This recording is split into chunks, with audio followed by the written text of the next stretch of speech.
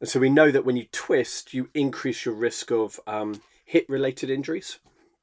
And then we also know that if you run in a straight line, you also really increase your risk of hip-related injuries. And a lot of that comes down to the cumulative repetitive force within the joint. And what we know is bones generally don't like reciprocal movement, so the same movement over and over and over again. So running in a straight line is generally one of the worst things you can do for bones in lots of ways and joints, and you start to increase that impact loading. And then we also know that women, as a rule, will have a much higher risk of running related injuries in the hip, and men as a rule will have a much higher risk of groin related injuries.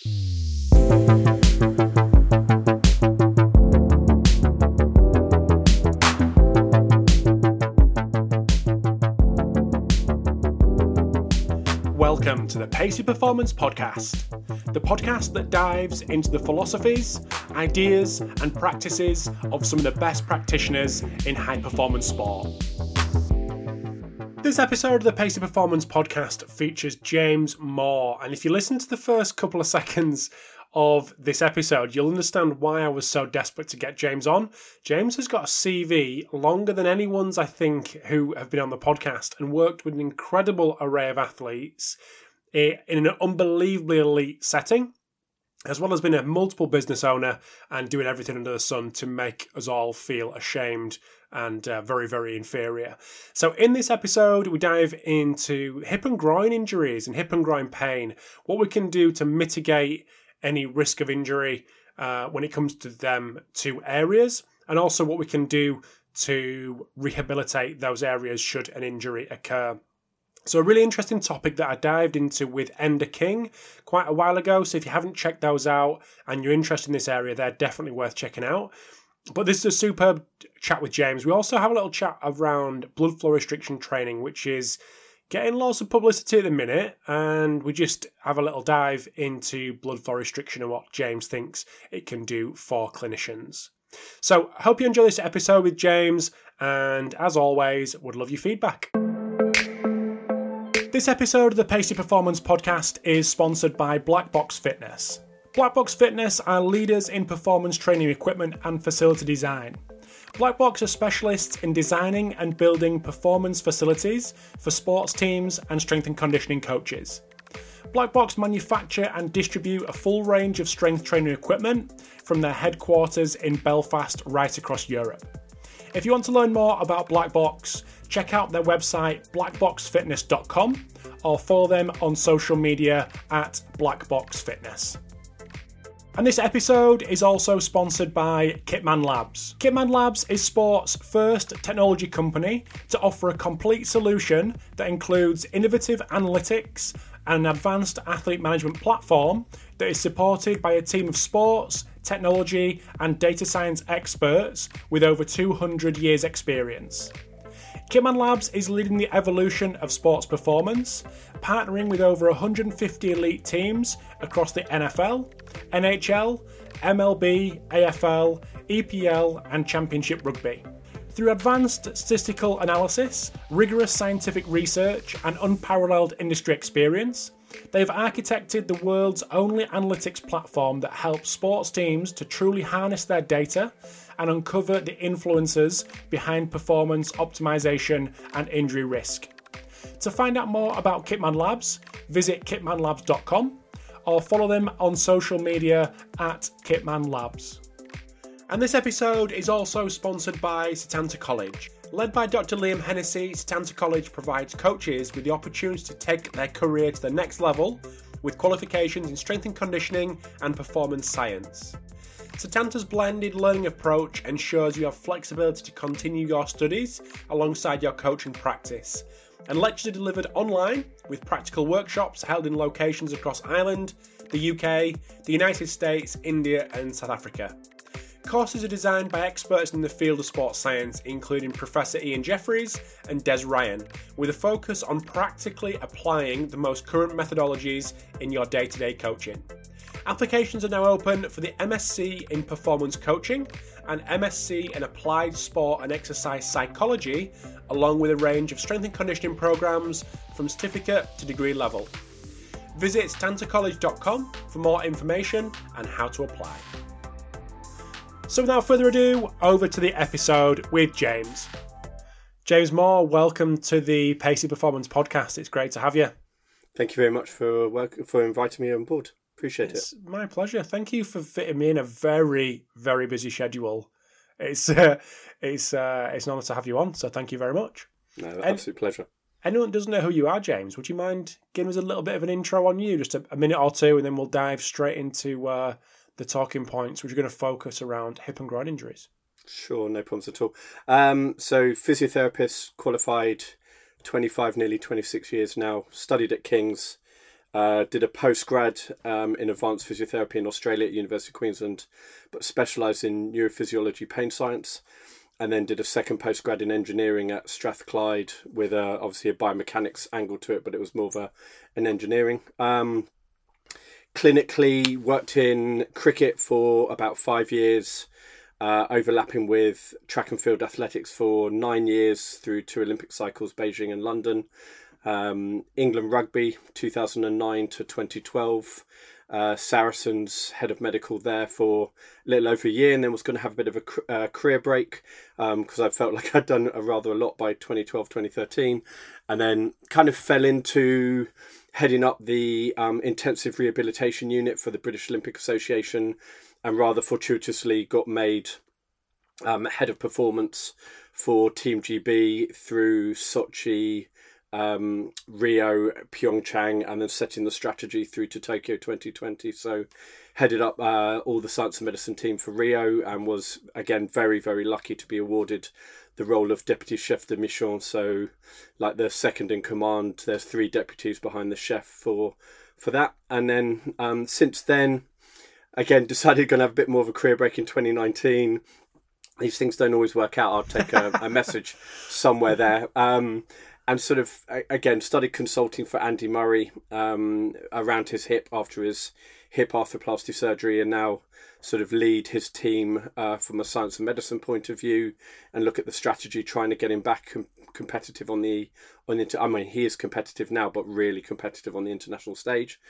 And then we've got a clinic in Harley Street, which I've run for 11 years, called the Centre for Health and Human Performance. We've got an education company for physios, which is both online and face-to-face.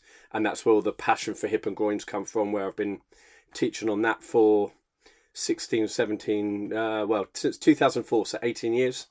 And then, just some other consultancy work that I do around just problem solving. So pretty varied. I've got just final 2 things. I've got a background in strength and conditioning, trained in the US about 22 years ago, and a background in exercise physiology with American College of Sports Medicine. So quite varied, really, and just trying to help people and help athletes. I'm going to have to let you go, James, because you're making me feel like an absolute fraud. That's fine, mate. Don't worry about it at all. No. I'm just very, very lucky. I've been right place, right time in my career, and lots of people will ask me, have I shaped it? And just opportunities have come up, and I've left jobs, I've walked away from different things, etc.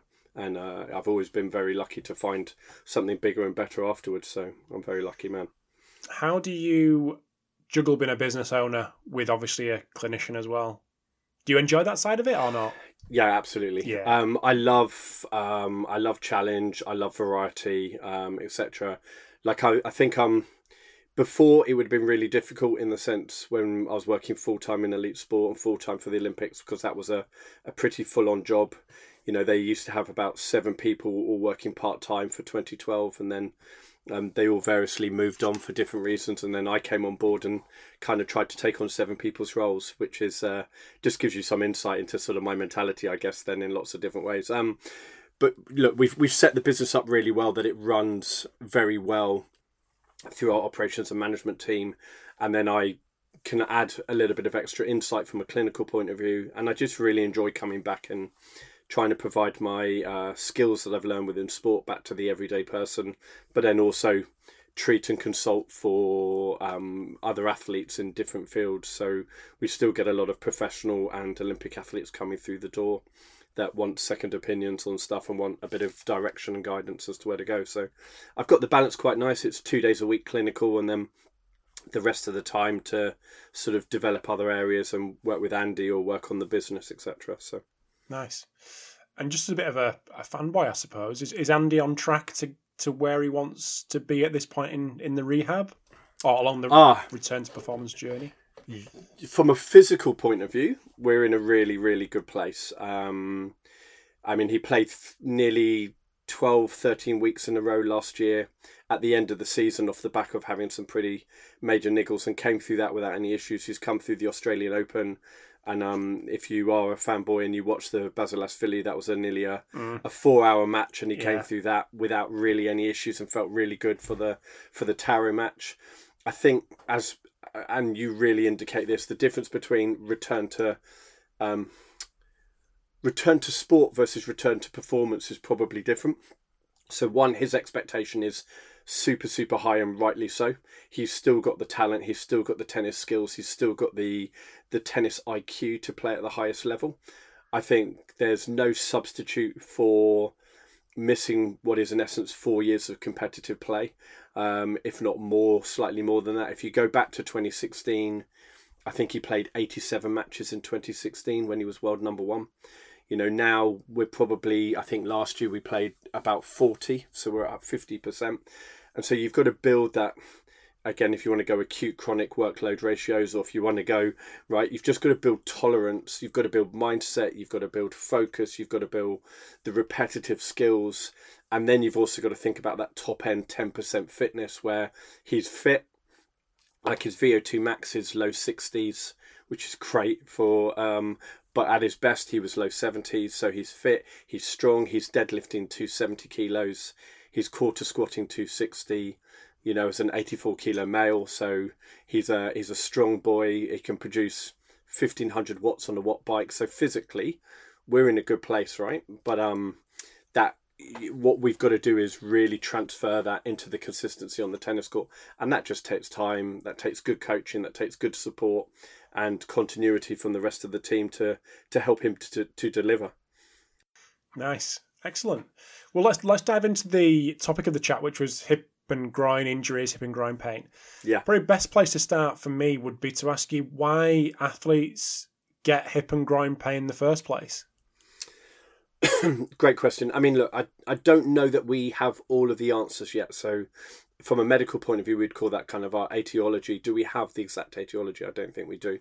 I think we have strong indicators. So we know that if you play a kicking sport, for example, so football, rugby, Aussie rules, Gaelic, etc., you've got a much higher percentage chance. You're probably 3 times more likely to overload your pubic joint and your adductors than you are in any other sport. However, when you start to shift from a kicking sport to twisting, turning sports, and let's call that non-running based, primary running based sports. So let's say it's badminton, tennis, squash, ice hockey, short track, speed skating.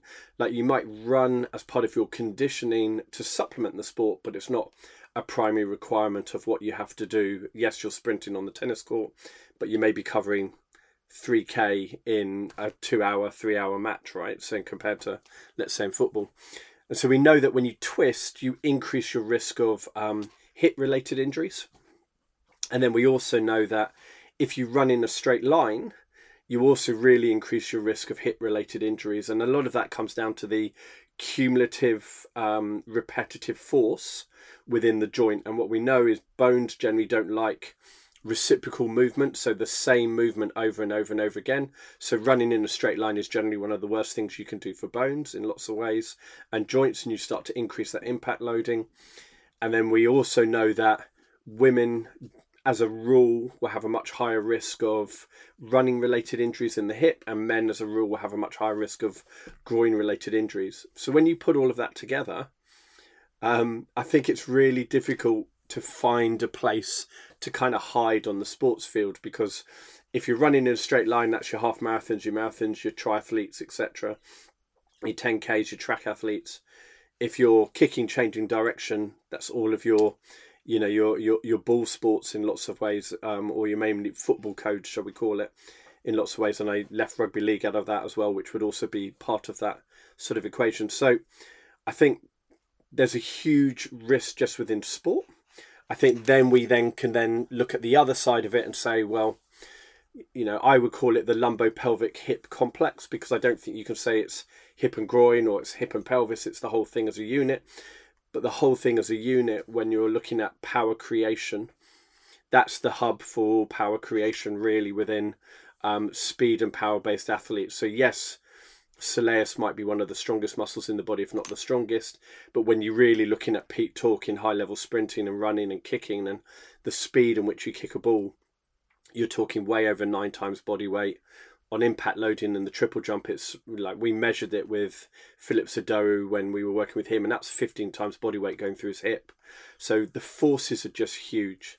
And that really then just comes down to capacity, tolerance, and how much you can build up. So again, I would just call it supply and demand. There's a huge demand from the sport, and then you've got to build the supply up for the individual. And if you don't get that right, and that could be in training capacity or individual capacity, that's when you're going to potentially start to get an overload in injury.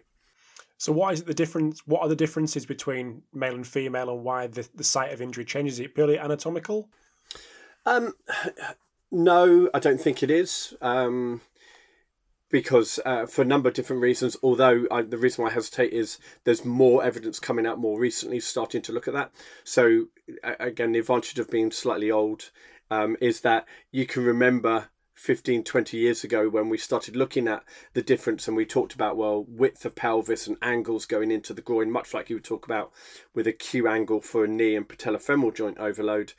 And really there was no evidence around it. And so the morphological, so the structure of the body, may not make a difference. Certainly muscle mass and the forces being produced may make a difference. And there's an argument certainly from Bill Myers in the US, who deals with all the core muscle injuries that you would hear about, particularly if you watch American football, where he'll talk in terms of the muscle mass and the lines of force that's created, where the lines of force from the male pelvis tends to be more straight down and less diagonal, whereas the female lines of force in the muscles may be slightly more diagonal. However, there is increase in evidence more recently on pubic joint related around the angles at the pubic joint.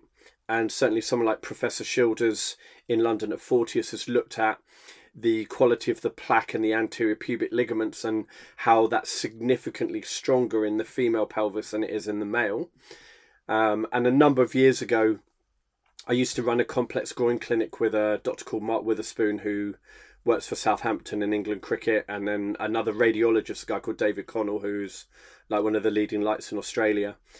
And what we found was our main population for groin pain was young men playing sport, either weekend warriors, recreational athletes, or professional athletes. And our female population were usually young athletic women trying to get back to sport or physical activity too quickly postpartum. And so something's happening postpartum where we believe that you're probably overstretching or disrupting those anterior ligaments. You're losing the ability to control. You may not quite have the muscle coordination or mass, and then you increase the load too quickly. And there'll be number of other factors around hormonal profile, elasticity in the system with young women. But certainly there's a number of different factors that's not just morphological in nature. I remember speaking to Enda King on this topic, and recounted a scenario when I was as a player at a football club, lower league football club, and it seemed at one point it was almost like every quarter there was a player that came up with a groin injury, and that person was sent off for surgery, and it seemed a regular thing. I don't know if it was the particular physio that had, I don't know, just that was his route to fix these problems that were occurring. But from your point of view, how can we differentiate who needs surgery and why potentially, maybe not using that example per se, but using various examples out there where clinicians may think that surgery is the way to go? Yeah, so I think the decision-making process around surgery becomes quite multifactorial, and we've certainly advised surgery for a number of different reasons, some right, some questionable at different moments in time, and it's usually because there's multiple factors influencing the decision-making process. Certainly from a clinical point of view, I think, I'll start this by just sort of regaling another kind of story that's very similar to yours, but from a slightly different perspective. So I remember when we first started in groins, again, like I said, nearly 18 years ago, and there was those of you old enough to remember, there was a guy called Dean Richards, who was an ex-England number 8 for rugby and head coach at Leicester. And the classic was, and I know his physio team very well up there, and the classic was every time they got a groin injury, he would send them down to the surgeon. The surgeon would say they need surgery. The player would get scared, come back, do their rehab really intensively, and invariably they never had surgery because they did their rehab intensively.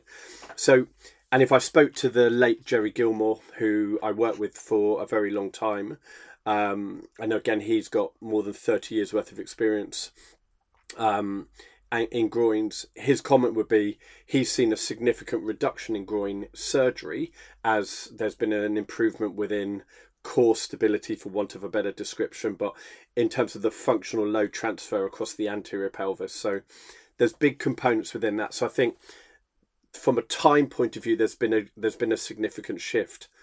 Having said that, if we just take football as a classic example, where we're looking at 16% to 20% of everybody will have a groin injury or of your injury sort of profile. So again, like you say, 1 in every 4, 1 in every 5 is going to present with something like that.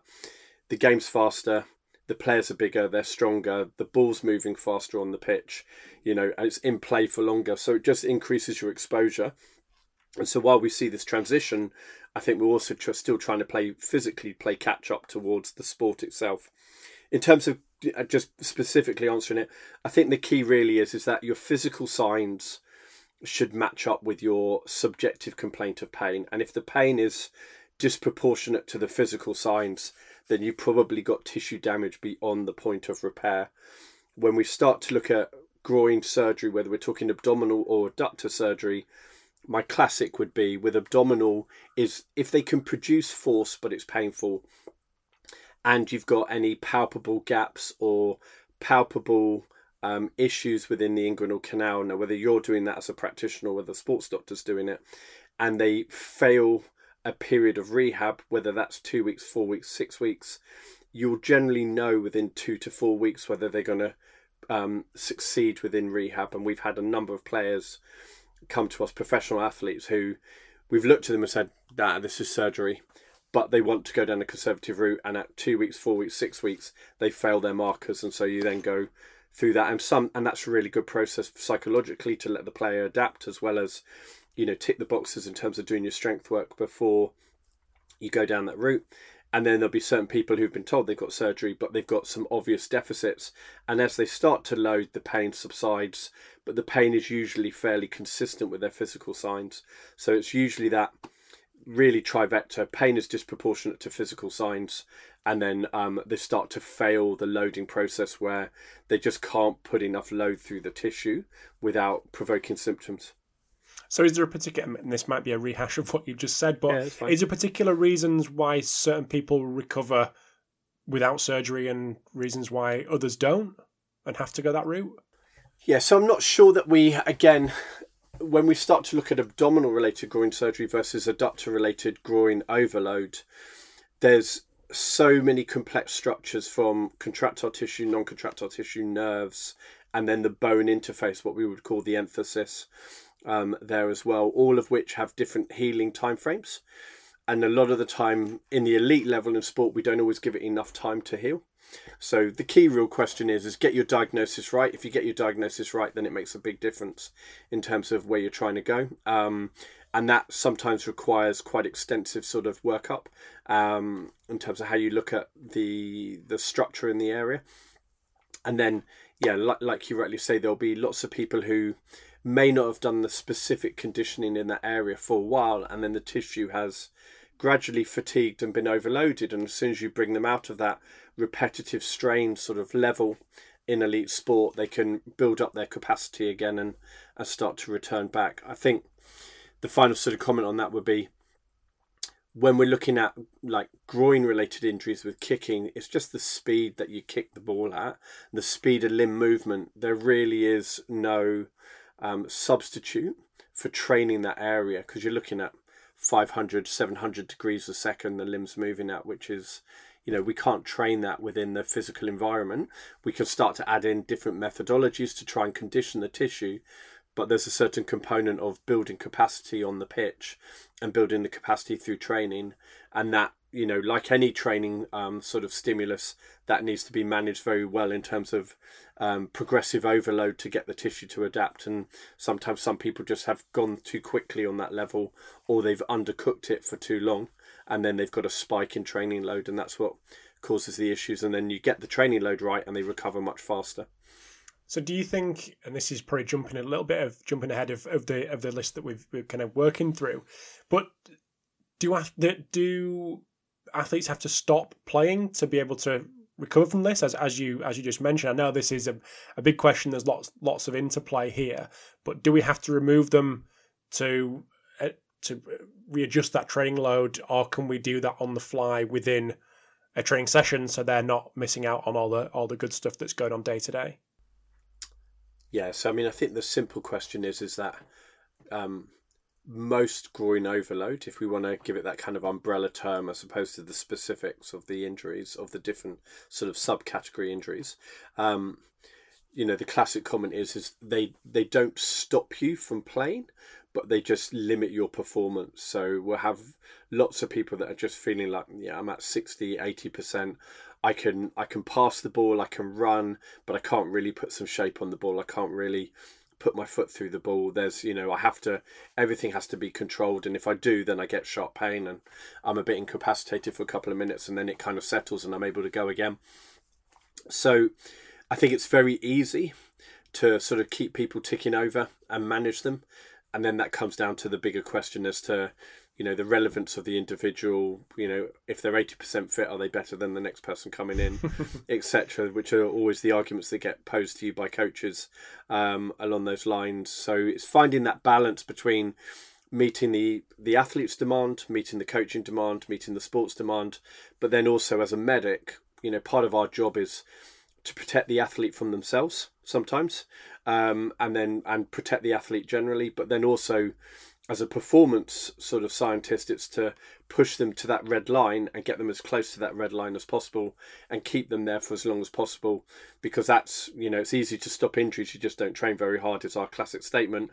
But if I want to win stuff, I've got to go right to that top end and push my body a little bit. And that's a difficult balance to strike. But yeah, I think for the general everyday, it's an overload related injury. So if you want to just strip that back, we need to reduce the load and then build it back up in a measured progressive overload sort of manner, and then you can build capacity. So it would mean dropping them out of training, and whether that means complete reduction in training or whether that means modified load to reduce some of the markers. So the classic would be allow them to run if that's not an issue, but don't allow them to kick, as a simple example. So they can do part of the training, but they can't do all the training. Classically, if that was, say, something like rugby, you could structure that. Football's much harder, so from that perspective. So again, depends on the demands. So our hypothetical athlete has come in, groin pain.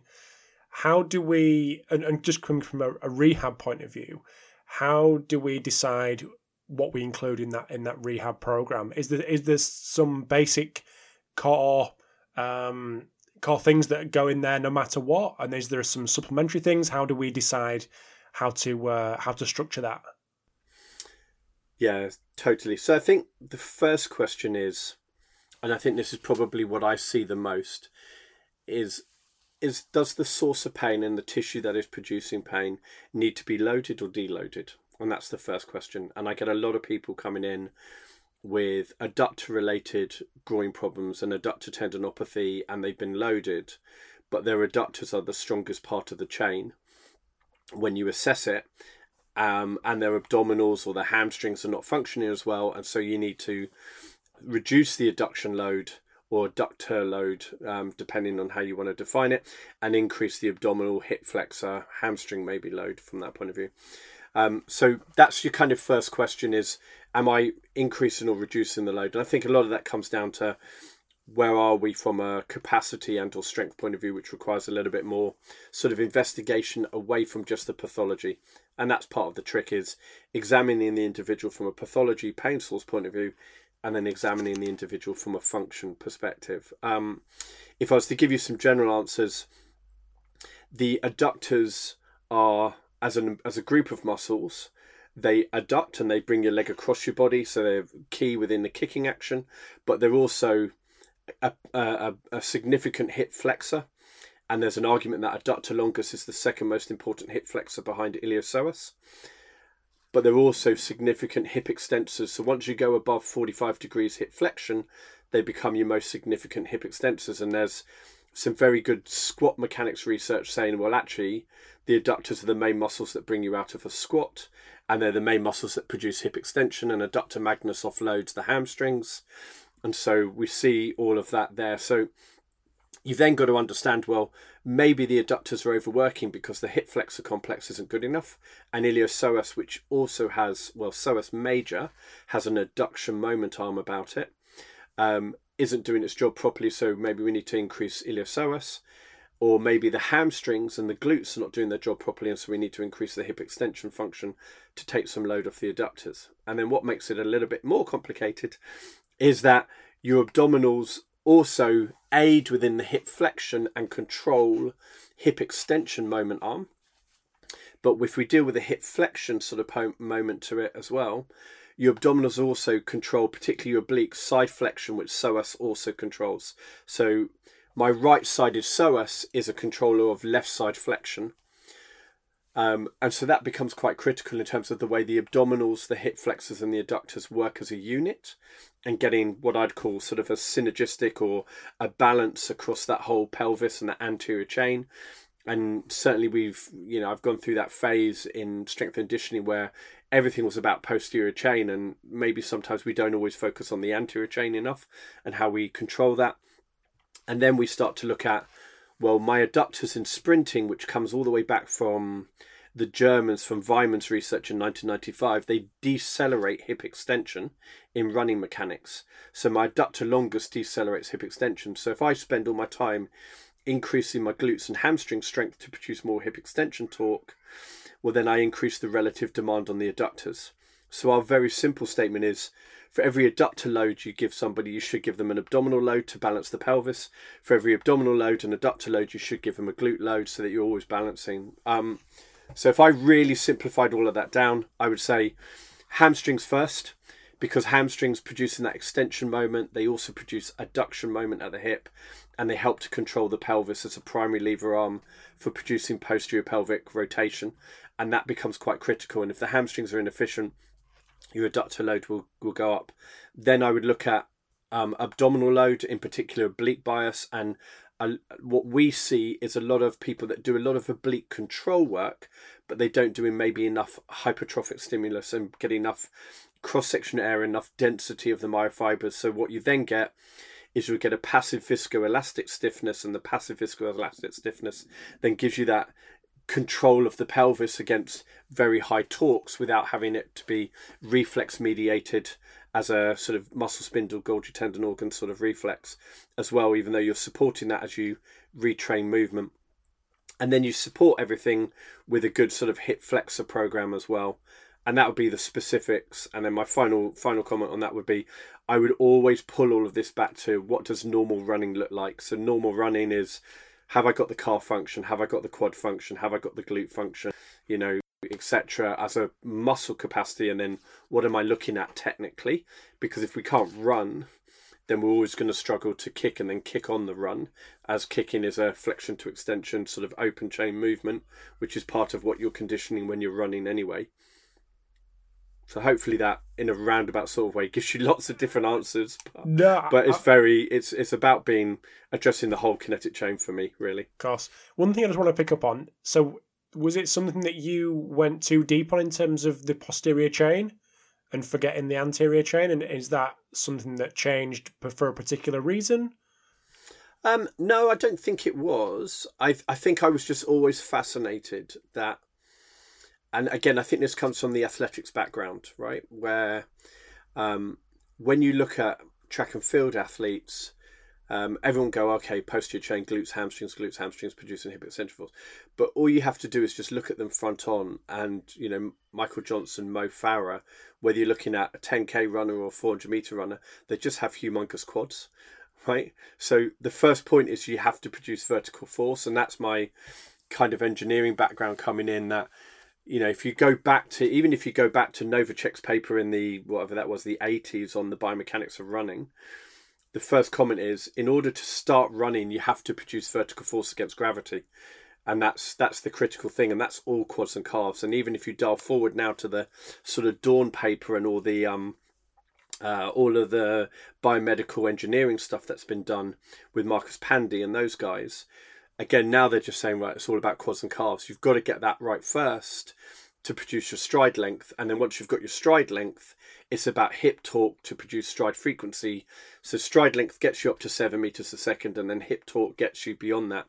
So I was just always fascinated that we had this very posterior chain bias, and we looked at track and field athletes, and a lot of them have really amazing anterior chain as well, and it's trying to get that balance right. So it's probably not so much that I went too far down the posterior chain route, but it was trying to wrestle with myself and really understand, well, what's the science between when do I go for what? So do I go for anterior chain first to give them the vertical force to allow them to run? Or do I go for posterior chain to support the groin and take the stress off the groin and give myself lumbopelvic control and hip torque? Because that's going to be the end stage, and that might be the biggest variable that I need to get back first. So it's a constant sort of dilemma that you go through as a clinician between, well, what do I go through first, and where's my lowest hanging fruit, for one of a better expression, to get the athlete back as quickly as possible. So it's a constant judgment call. So we're just going to take a very quick break in the chat with James. Hope you're enjoying part 1. So we're just going to dive deeper again into the hip and groin area when it comes to rehab in the second part coming up. We also finish off the chat with a little bit of discussion around blood flow restriction training and what it can do for coaches, what it can do for clinicians from a performance, a recovery and a rehabilitation space as well. This episode of the Pacey Performance Podcast is sponsored by Hawkin Dynamics. Hawkin Dynamics is the world's first wireless force plate testing system. The Hawkin Dynamics system is built for coaches to test in the real world, not just in the lab. Capture reliable data on all your athletes in a matter of minutes and monitor their progress in the cloud from anywhere in the world. The Hawkin Dynamics force plates are wireless, portable, and trusted by teams at every level of sport. Integrating force plates into your athlete monitoring program has never been easier or more affordable. If you want to see the Hawkin Dynamics force plate system in action, head over to their website hawkindynamics.com to schedule a demo or follow them on Twitter at Hawkin Dynamics. And this episode of the podcast is also sponsored by iMeasureU. iMeasureU is used by leading sports practitioners and biomechanics researchers worldwide to capture and compare multi-limb inertial data in the field. IMU Step from iMeasureU is a dual sensor and app lower limb load monitoring tool which helps practitioners optimize return to play for running-based sports. iMeasureU have just released their new and improved waterproof sensor Blue Trident, which includes ultra-high G capabilities to quantify high-impact steps such as cutting, landing and sprinting, longer life battery to collect data all day, real-time feedback to aid immediate interventions, and faster workflow so practitioners can review long training sessions within minutes of training completion. iMeasureU, now part of Vicon, works with military, pro and collegiate coaches and athletes from around the world, including the Australian Institute of Sport, the US Department of Defence, and collegiate and pro teams from around the world. If you want to get to know more about iMeasureU, head over to their website iMeasureU.com or follow them on Twitter or Instagram at iMeasureU. And now back to the episode with James. As you'll be more than aware, in the strength and conditioning world, people become obsessed with speed development. Yeah. Absolutely obsessed. Now, when it comes to introducing running mechanics, you probably go to any football club, any rugby club now in 2022, and part of a warm-up, with a good, bad or indifferent, there'll be some sort of introduction of running mechanics from the performance coach in there. When it comes to mitigating and trying to reduce the risk of hip and groin injuries, and is it running mechanics something, and as we know it when it comes to running mechanics and the influence of the athletics and track and field world, is that something that is going to potentially help when it comes to mitigating this risk? And if so, is that something that you would introduce during a rehab session to help these rehabbers along the return to performance journey? Wow, there's a huge amount in that. So yeah, I think we just got to start with the first point of call is what do we think is the minimal dose that we need to apply to the individual to try and reduce the risk, and if that comes in the form of running mechanics or another stimulus, then what do we need, and what's the goal and the outcome of where we are. So I think if the goal is to give a running mechanics stimulus to improve the technical component of running and get them to run more like sprinters, I think that's really, really difficult. So if I look at, again, I'm very fortunate in my career that I worked with Christina Huragu for 8 years. But if you look at Christine as a 400 meter runner, she'll do probably near enough 2,000 meters worth of high quality speed work per session 3 times a week, plus all of the drills, which will probably be about 1,000 meters, 500 to 1,000 meters worth of work at the beginning of every session. So we're then talking 7,500 to 9,000 meters a week of high quality speed work. And that's done week in, week out, 9 months of the year before you get to race season from that point of view. So the dosage to really get good running mechanics and to really condition the tissues to that kind of load is very, very high. But they're horses for courses that's specific, right? So if we then flip that to football and we say, right, well, okay, or even rugby, and we say, well, maybe they're doing 1,000 meters worth of high quality speed work per session or per match. Again, it's a very, very disproportionate amount of load. So I don't know that you'll necessarily see the same sort of dose and training stimulus to get the same kind of response.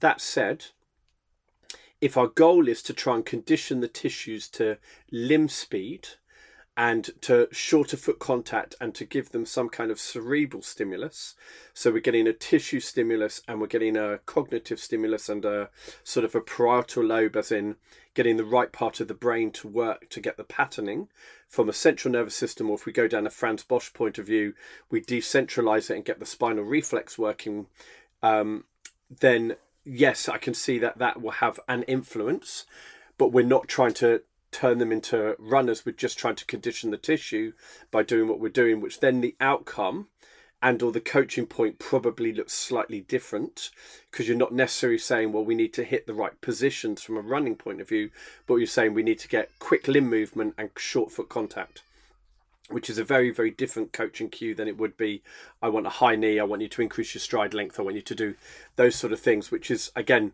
really difficult if you're in football rugby boots on a soft pitch versus, spikes on a Mondo track. It's the ground reaction forces are completely different, so the elastic moment arm's really different.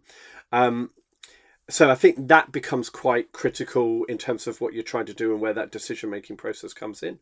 And then there was another point I was thinking of, but I think I've probably lost my train of thought. Just say the part of the question again, if you can remember it, because I think you went slightly off the cuff. No, that's fine. What was it? Let's come back. Yeah, I've got another point. Let's go for it. We can revisit that. So back to the hypothetical rehabber coming through. When it comes to change direction mechanics, sure. Is there anything positionally that you're looking for to give you an indication of how that person is successfully navigating that change direction? I was thinking of the clinician, the coach who's maybe going through this process and listening in. Is there any key positions or key things that you're looking for during a change direction that you could potentially communicate with us? Yeah, so again, I think that's a really interesting question. We addressed that quite early on in our teaching pattern, where you've got a rugby player change of direction and then we've got a basketball player change of direction. So footwear, surface makes a huge difference, right?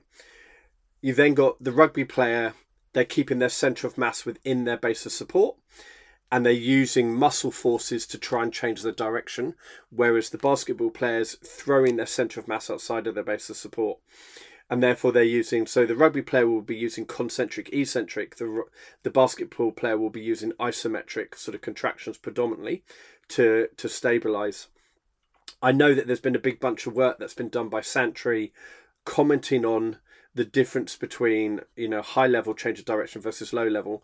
I think my comments on where that sits, and I think that's a very good place to start, would be, well, we need to understand that at different speeds, because again, if you're testing that over 5-10 meters and then you're changing direction, well, in 5-10 meters, unless your name's Usain Bolt, I'm only getting up to 5 meters per second kind of speed before I change direction. Well, that looks really different than if I'm bombing it down the wing as a fullback and an attacking wing back at 7-9 meters a second, and then I want to change direction. So the mechanics change. And then I think the next part you need to understand is, well, if we start to comment on the way people move, which is what those papers have done, and they're great for doing that, what we're doing though is we're commenting on what's happening, but we don't necessarily know why. So I might be moving in a particular way because I don't quite have the right muscle mass, or I've learned to move that way and that's the most efficient way. And I think some of the best examples is if you can go back to the 2015 World Cup, Rugby World Cup, and you watch, I think it's Umunga coming out the back. No, it's not Umunga, Nonu, sorry. Coming out the back and sidestepping the Aussie to go under the posts to score the try. Like, he threw his centre of mass way over to one side. And then gravity, when you throw your centre of mass, gravity is 9.81 meters per second squared. So he's accelerating at 10 meters a second to move around the guy, which is phenomenal at whatever body weight he is, 100 plus kilos. So it looks really, really different, but he's probably got the muscle mass and the strength and the capacity to do that where somebody else possibly wouldn't. And that might be a more efficient way to move to throw your centre of mass out, but you need to have all the muscle capabilities to do it. So I think it's about trying to coach. When you're looking at this, you then come back to it and look at it in a coaching eye and then say, well, does it look efficient? And is the person moving? And does it look effortless? And does it look free? And I'd almost come back to that and coach the individual around the way the individual moves and what feels right, as opposed to necessarily trying to get into very specific sort of criteria of this is how people move with change of direction, which I'm just not convinced that if we were to roll that out across lots of different people, lots of different speeds, lots of different surfaces and footwear, I think you're going to see multiple different sort of patterns occurring. And then you start to drill it back down to for what I would call their phenotypes, so their muscle strength, their body build, their building, their morphology, the way their body's built, I should say. We'll then see there's so many different variables in terms of how that person moves, in terms of where we're going. And then I think we bring that back full circle to your question around sprinting, and pull that all in.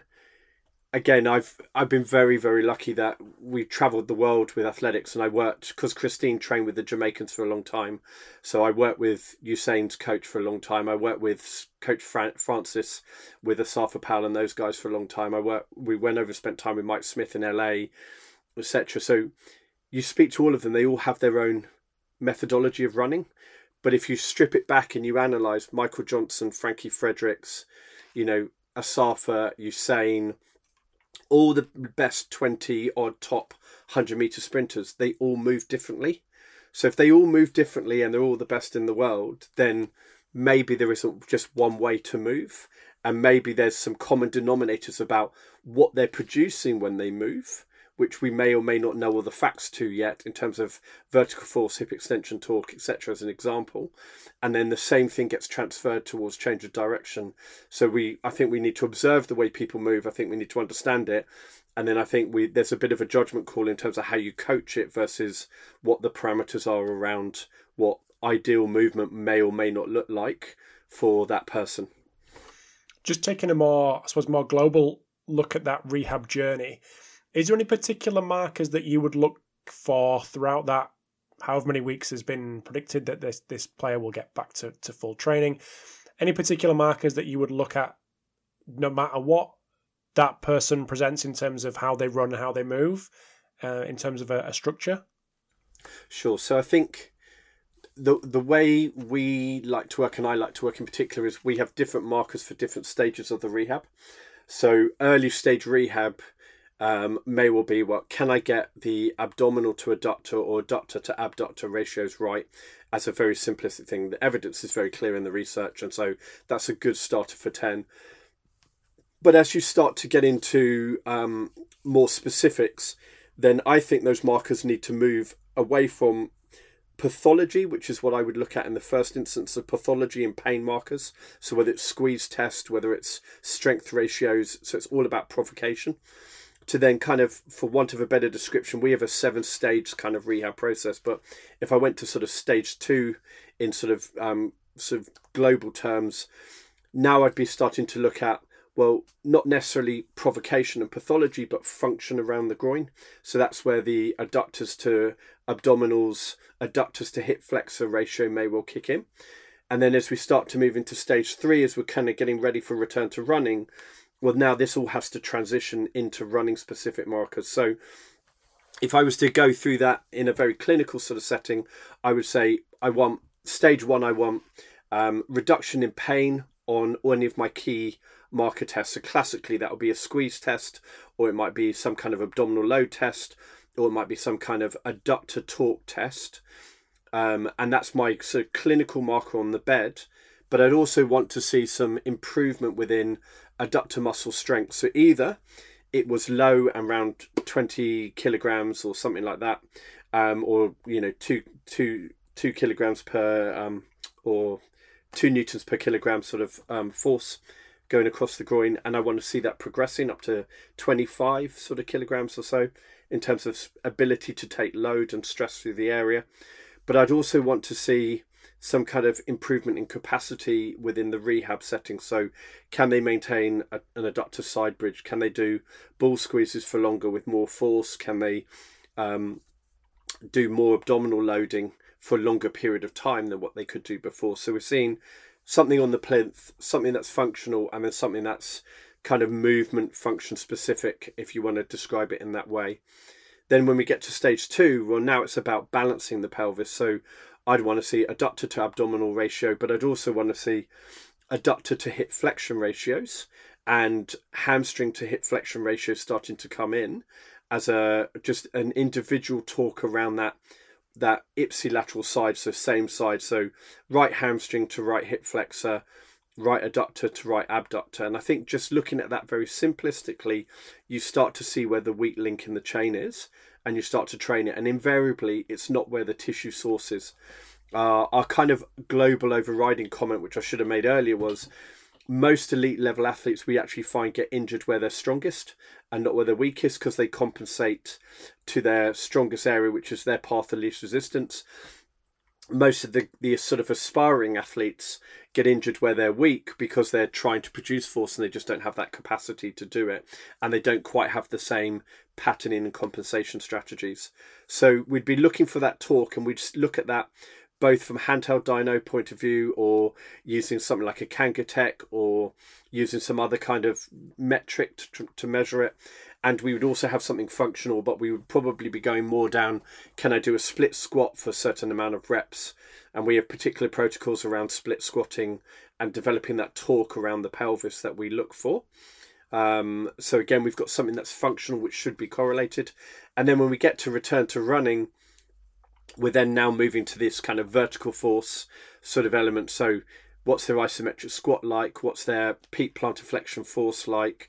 Have they got some RSI, some reactive strength index markers that we can look at as sort of preemptive towards running, so that we know that they're getting close back to the physical capability? But then we start to expand it a little bit more. So we start to say, right, well, what does right hip flexion to left hamstring look like, or left hip extension torque? 'Cause it's not just left hamstring. When you're measuring on a Kangatech or a handheld dyno, you're looking at flexion torque to extension torque, which is not muscle specific. But that's critical. So it's that flexion to extension torque on the opposite limb that then becomes critical to running, that I'm not sure that is always looked at from a reduction in risk. And if we haven't got that flexion to extension torque right, then you're going to ask other muscles to kick in to try and take over, and that's when you're more likely to get overload again as well. So we're shifting it more towards that top end functional question, away from the pathology as we go through that rehab phase. One of the last questions I'm going to come to on this before we dive off in another direction. Key ratios, James, that you mentioned there. Is there any ones that you would pick out in particular? Any ratios that you could give us an insight into what you're actually looking for between these muscles? Yeah, sure. So I think there's two ways of answering that. We started doing ratio. I can't remember. We started doing ratios probably about 10 years ago. And I was very lucky when we was in the IRU, which we kind of started in 2013, 2014. We had two amazing S&C coaches. So Nick Chad, who was at Man City, who's now gone to Salzburg, I think he's gone to in Austria. Yeah. And then Fionn McPartlin, who's gone over to Red Bull in LA. So I was fortunate enough to work with them. We collected about 1,600 data sets across Olympic athletes that we haven't published, right? Because it's Olympic sport, and if I publish it, then, Enda King and the Irish come out and beat me, which is not something we want to happen. No, I'm just joking, Enda, just teasing you. But yeah, so we've got all these data sets, and so I think a lot of it comes down to there's some very sort of global terms. So we would generally say, adductors, you want about 30 to 35 kilograms, and abductors, you want a little bit less than the adductors, right? As a simple sort of message. However, when you really look at the data that's out there, and I go back to Professor Newman's work from 2010, where he looked at torque ratios across the hip. So without looking at specific numbers, but extension should be your primary torque producing force. Then flexion should be 10% behind extension. Adduction should be 20% behind extension, and then abduction should be 20% behind adduction, and abduction should be 60% of extension, all right, as a ratio. So I'm not necessarily worried about the top force. So can you produce 25, 30, 35 kilos? What I want is the balance from extension to flexion, adduction to abduction. And the big thing we see is lots of people focusing on abduction because they think that's right, and for whatever reason, and I think that's perfectly reasonable, but the abduction to extension ratio needs to be right. You should be 40% stronger into extension than you are into abduction as a general ratio across the hip. I think then all of those things need to be factored into size of the individual, limb length in particular, femur length, their body weight, their height, all those sort of things come into play because it affects their torque at the hip. My final comment would be is I'm not again convinced that we've quite got this right, and we've started shifting this way a little bit more the last 2-3 years, in the sense that we've got these numbers that are out there and they're all relative to pathology. My comment would be, well, we want to look at those numbers relative to performance and relative to running mechanics. So rather than have I got your adductors up to 30 kilograms, in order for the way you run and you kick, what do we know is your norm, or what do we know is your ideal of where we need to get you to in order for that part of your body to be able to tolerate it? And I think we're still exploring that at the moment and understanding that a little bit more from a research and or practical perspective. So very simply, I would say it's about ratio around the individual hip rather than absolute numerical number.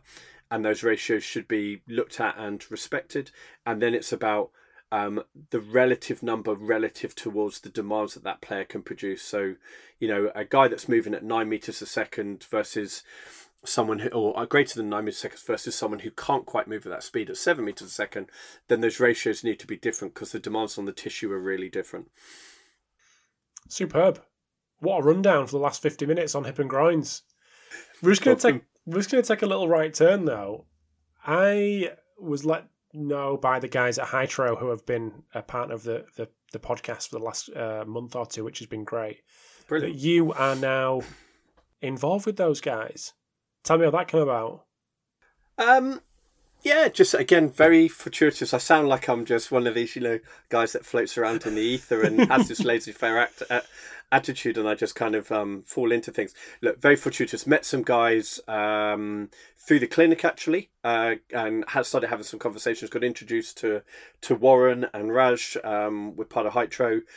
And again, it's just something I've always been interested in. It's really interesting in the sense that we started using occlusion work back in, I can remember the first athlete we used it with was back in 2007, who'd had a knee operation before what would have been the World Championships in Osaka in there for a long jumper.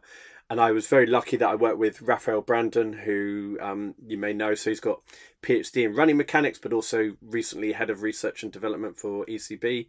And then Pete Atkinson was the guy that really brought it over. So as the EIS kind of lead. And again, we were very lucky that Duncan French was also part of that setup. And Duncan's obviously got a PhD in that kind of area. So, we had kind of a brains trust around it. And we started playing with it a lot back in those days. And then over the various years, I've been exposed to different sort of devices with sort of Suji being one of them, and people asking me to sort of what was my thoughts on this sort of stuff. And we've always used it. And then Hydro came in, and it just made a lot of sense. You've got a piece of equipment that can be embedded into clothing, so it's user friendly, it's quick and it's efficient. In terms of what you're doing, there's lots of safety protocols and research that's going into that kind of area to maximize how everybody uses it. And as with every product, it will be evolving over a period of time. And it brings something that's cost effective to the market and to athletes and to the general population as well that want to use that kind of device. So it just made good sense. And I thought, with my experience and background and my interest in doing new challenging sort of things, it would be, well, look, can I add some value to this, and can I make it available to the population in a safe and sort of cost effective way? And so it just made perfect sense to get involved. Perfect. Where do you think it fits in terms of performance, and I suppose your area, which is predominantly rehab? Where do you think blood flow restriction fits? I think it fits across the board. So I don't think my comment, again, if we go back to my comment I made earlier, it's really easy to stop people from getting injured. You just don't train hard, right? So, if you're looking at, I would say performance, rehab, prehab, that whole sort of thing, it's about understanding the individual, understanding where their risks are. And you're always kind of topping up and balancing everything with an individual. Certainly, I give you a slightly different, slightly off the cuff example, but I just think it's a fascinating conversation.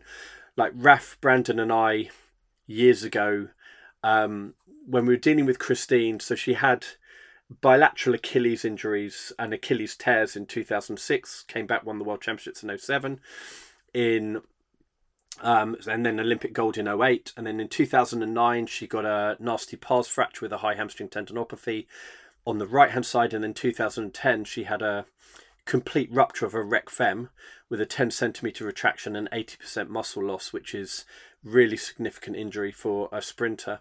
And in those days, this is 2010, we didn't surgically repair them, which we would probably surgically repair a lot of them now. We managed it conservatively, and Raf and I sat down and went, how do we get this athlete back from this injury and get her to perform at the highest level? And we did that over, a little bit of light refreshment, because that was the right way to kind of stimulate the brain. And we kind of came up with this equation, and I don't think it's set in stone, but we basically said force production / absorption plus rate of force development equals tensile load plus elasticity, as a way of trying to balance the individual. And we knew that Christine could produce an absolute bucket load of force. She was a 70 kilo athlete that could squat 130 kilos. She could hang clean 90. She's ridiculous. Her rate of force development was terrible. Well, not terrible. That's being horrible to her. That's inappropriate.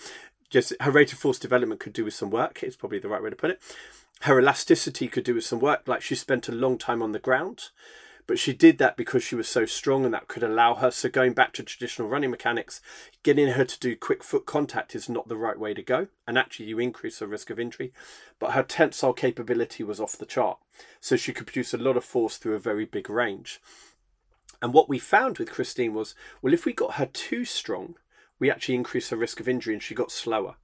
So this whole balance of, well, performance versus rehab for us, just taking that one variable within a simultaneous equation that we produced, right, we could, dial it up, dial it down, depending on where we were. And we found out we needed to get her strong enough to reduce the risk of injury, but not too strong that actually her performance went down, but strong enough that her performance was still good enough. So it's that constant battle. So to specifically answer it on BFR, I think, look, what we're really looking at is how do we optimize metabolic capability within the muscle and muscle tensile and force producing capabilities. And there's a number of ways we can do that, whether that's be producing high force through the muscle, whether that's eccentric load for that non-contractile tissue, whether it's BFR to increase the cross-sectional area and the viscoelastic property, whether it's BFR to help with capillarization and mitochondrial density, which will then help with ATP and efficiency of how you use those myofibrils.